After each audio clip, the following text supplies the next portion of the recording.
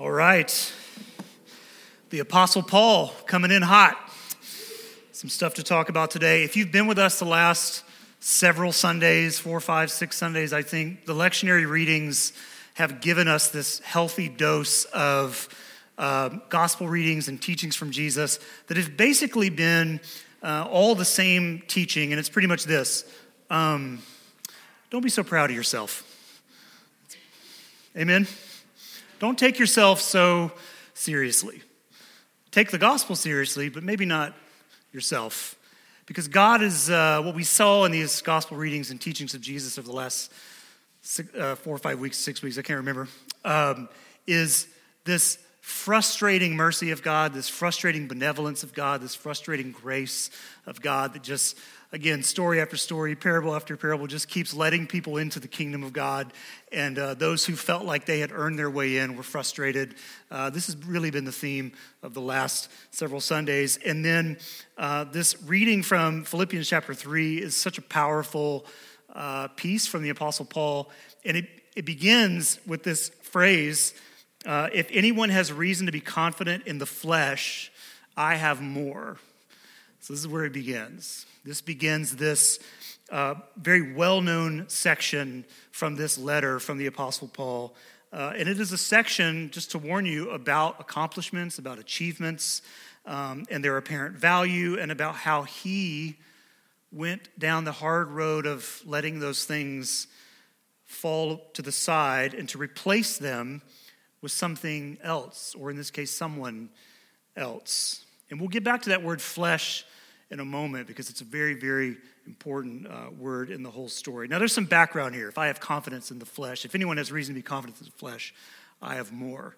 It sounds very, it's like body positivity sort of stuff, doesn't it? Like, if anyone looks in the mirror and is really confident it's me, is what it sounds like. But what he's getting at is something quite different. Let me give you some background. I don't know if this will be boring to you or not. I was kind of bored typing it, but it is important to know.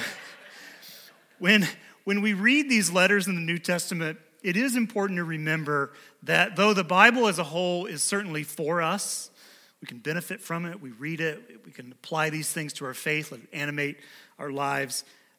These sorts of things remind us that the Bible was not originally written to us. It may be for us, but it was not written to us. Paul is not writing to an imaginary community. He's writing to real people in the real city of Philippi, in a real church, and he's talking about real situations.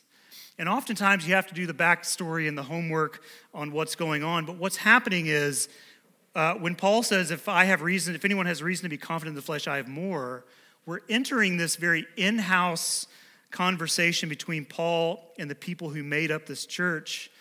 And the topic is very, very interesting.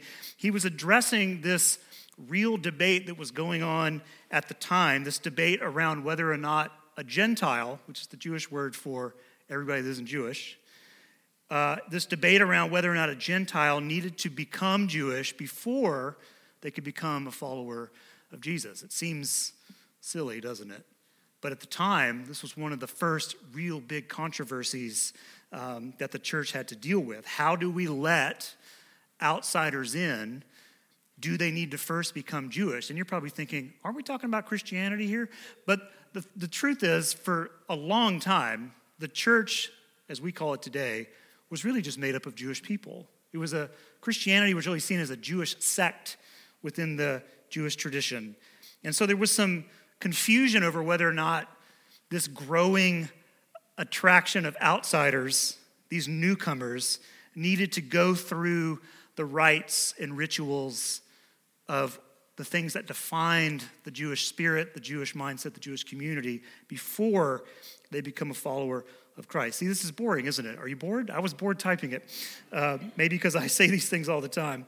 But as the church saw more and more Gentiles entering its spaces for worship and community, what was happening is that some, not all, but some who were Jewish by birth or by conversion struggled with what the initiation protocols should be if they wanted to join.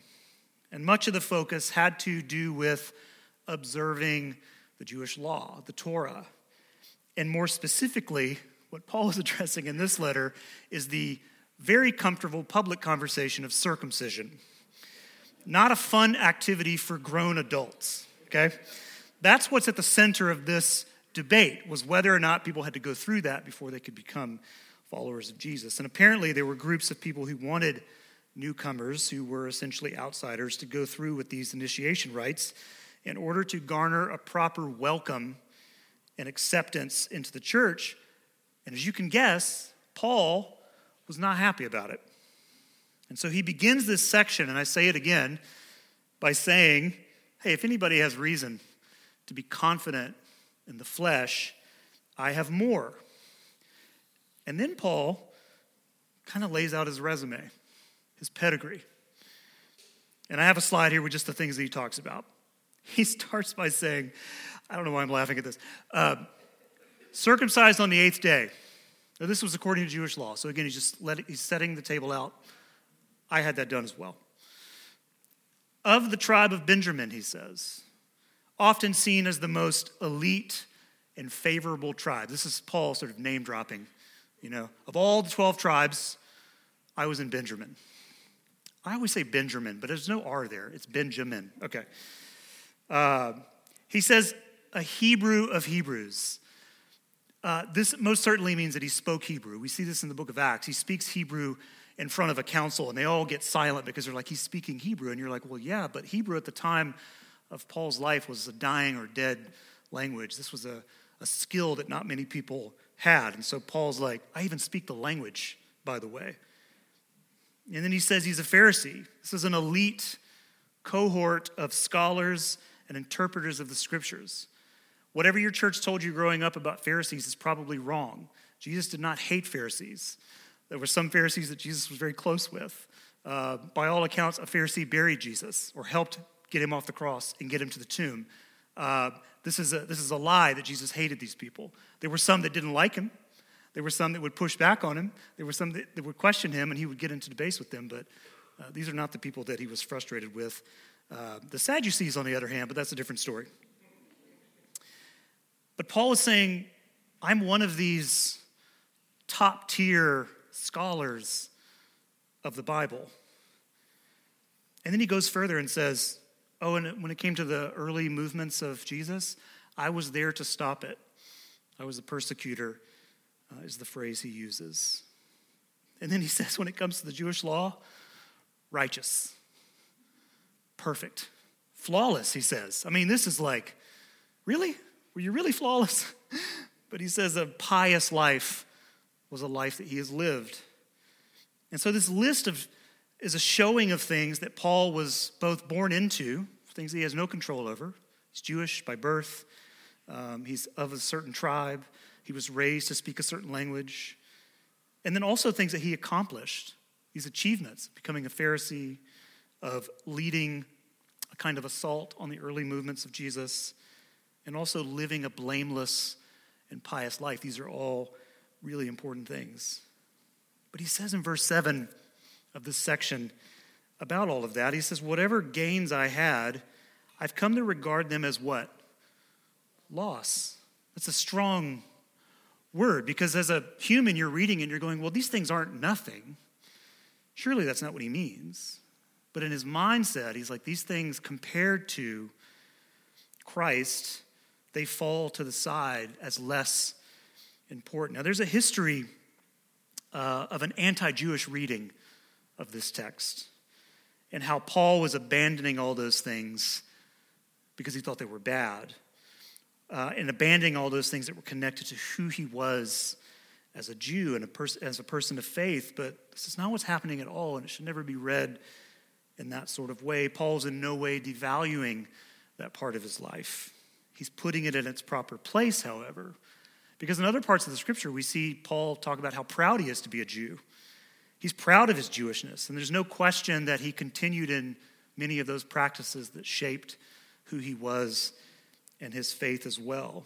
What Paul is doing is he's just pressing the point that these things are not required in the economy of God's world, and that the community of Jesus is defined by things other than what we can do or what we've achieved in the story of our faith. Remember a couple Sundays ago, it was the parable of the workers in the vineyard and how the owner of the vineyard hired people in the morning, then he hired people at lunch, then he hired people in the afternoon, then he hired people at like 4 o'clock. Do you remember this story? And at the end of the day, when they all got paid the same. And everybody was happy about that. You see? You see how this all fits in? And, the point Jesus makes with that parable is, hey, A, God can do whatever he wants to do with people when it comes to grace and mercy. And B, it's not your call. It's not what you do that garners the mercy and the grace and the presence of God in your life. It has more to do with who God is than what you can do with your person. Jesus reshaped Paul's Judaism. You can see this in some of his longer letters where he's reworking what he knows of God, now based on his vision through the life of Jesus. Verse 8 is incredible. He says, more than that, I regard everything as lost because of the surpassing value of knowing Christ Jesus, my Lord. That's a sweeping statement, but at the heart of what Paul is saying is this desire to simply know Jesus. That's it. The goal is to know Jesus. Now, this word know is not about knowing of someone, but it is about an intimacy with someone. It is any Seinfeld fans? 3. Okay. It's on Netflix. Educate yourself. Bring yourself up to speed. But there's a whole trope in the Seinfeld world of like the yada, yada, yada. Remember that? Yeah. So this comes from like a play off of the Hebrew word yada, which means to know. It's actually a sexual phrase. That's the context in every Seinfeld episode. We went upstairs and yada, yada, yada. This is where it comes from. And this word that Paul uses to know is rooted in the same kind of intimacy. That it's not just to know about someone or of someone, but to know, to be in intimacy with someone. This is what's important to Paul. Not where he was born, not who he was born into as a family, not the tribe he came from, not that he speaks these languages. All those things, they matter, they're great, they have great value. But Paul's starting to see things differently, and Jesus reshaped what was important to Paul. And if there's an application here for us, and I'm not done, I'm just giving you a mid-sermon application. If there's an application here, it's that all of these achievements that we work towards in our lives and these privileges that we perhaps are born into that give us a sense of who we are, they will serve their purpose. They create an identity that we're trying to build of ourselves. But there comes a point in life where we begin to look back on these things that we've worked hard to achieve in life and in faith, and then we start to live our lives as a commentary on those things. Like, what does that really mean? Is there a deeper meaning than just what I can do in the flesh? Is there something else going on in the soul? In his book, Falling Upward, I recommend it to anyone who's approaching middle age. The Franciscan monk Richard Rohr wrote this book called Falling Upward, and it's basically about this. It's about the first half of our lives are often occupied intensely with developing our identity, accomplishing, achieving, becoming who we want to be. And then the second half of our life is when we begin to question those things, when we begin to think more deeply about what it means to be human. And for Paul, this meant knowing, intimacy with Jesus. Verses 10 and 11 are key here. He says, I want to know Christ and the power of his resurrection and the sharing of his sufferings by becoming like him in his death. What does that mean? It doesn't mean Paul wants to be crucified. But if Paul was martyred, and he was, it should be because he lived out the message of the grace and mercy of God for all people. This is what Jesus did too, this sacrificial giving of himself. And Paul says, I want to go down like that. Not kicking and screaming, but like Jesus, submitting. If somehow, he says, I may attain the resurrection of the dead, this hope that he too would rise. And what's happening is that Paul is talking about a shedding of the temporal for the more eternal. And if there's a church message that is a staple in every church building around the world, it's that. There's the things that we can manipulate and hold and create, and then there's the things that are beyond that. They're the eternal things. And all those things that Paul mentioned in his resume, they're all temporal. They will all die with him in the end. And so he says, if anyone has confidence in the flesh or reason to have confidence in the flesh, it's me. But he doesn't. He's released that. Now, the word flesh here is important.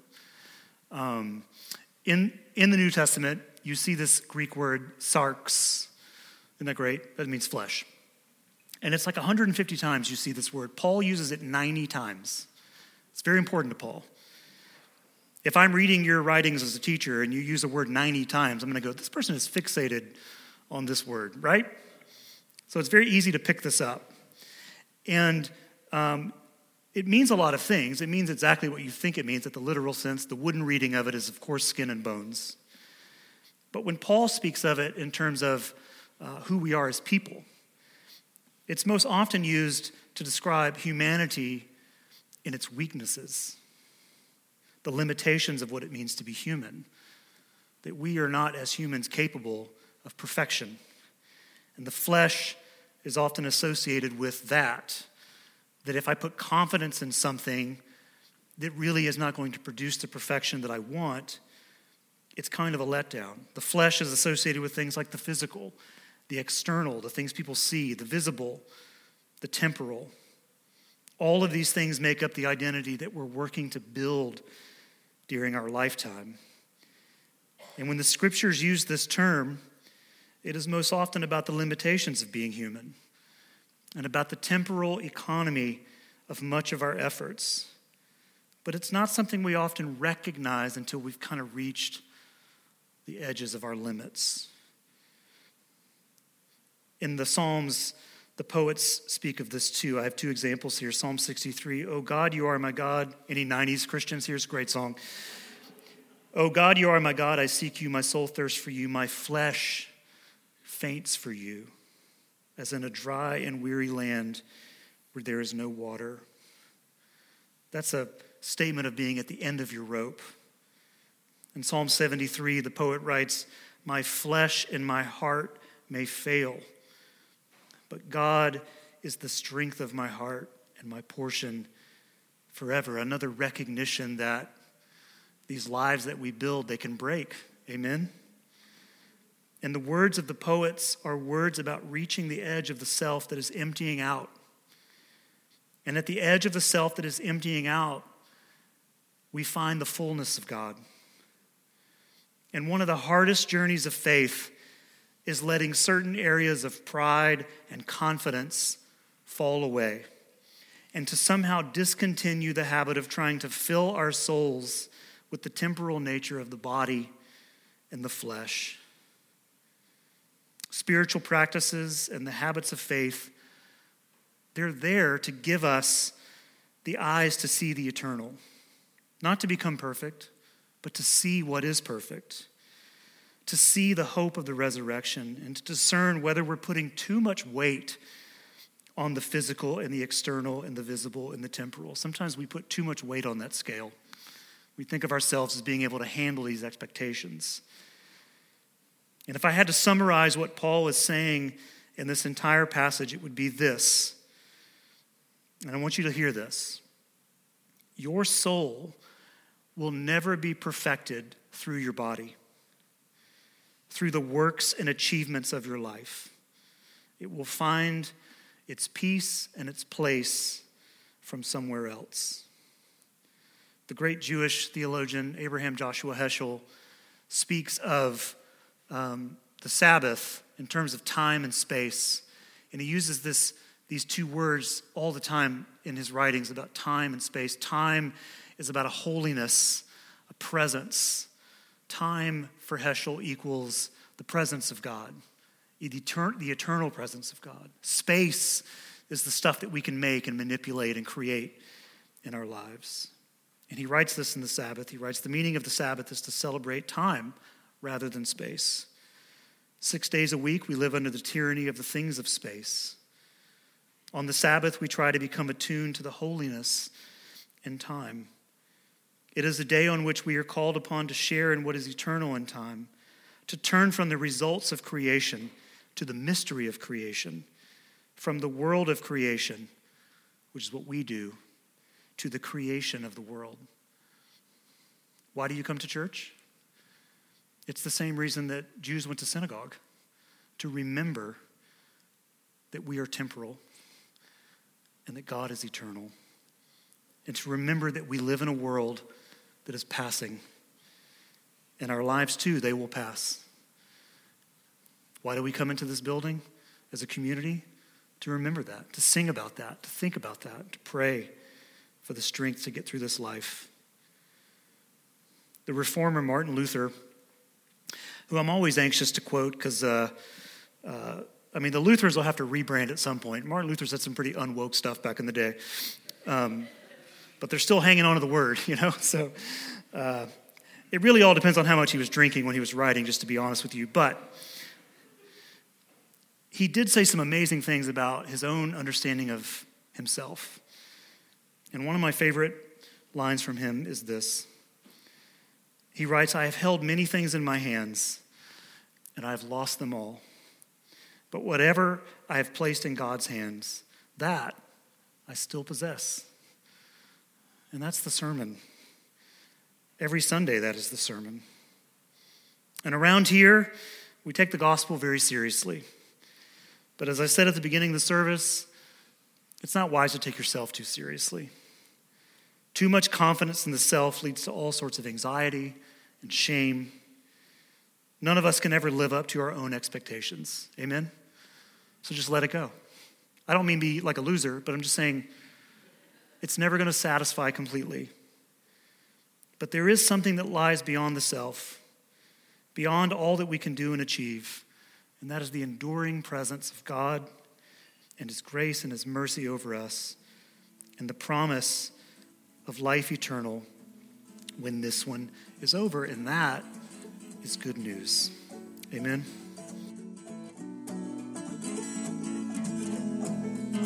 There is a cruel moon coming in where you keep looking now. It is the hollow month of March now sweeping in. Let's watch phenomenons arise out of the darkness now. Within the light, she is my storm and heroine. An old machine abandoned by the ancient races stand. I hear them humming down below in hollow earth. Oh hell, I guess I know no while I will go under too. But just for now, I let the spring and storm return. I left my heart to the wild hunter coming. I live until the call, and I plan to be forgotten when I'm gone. Yes, I believe in the fall. Oh.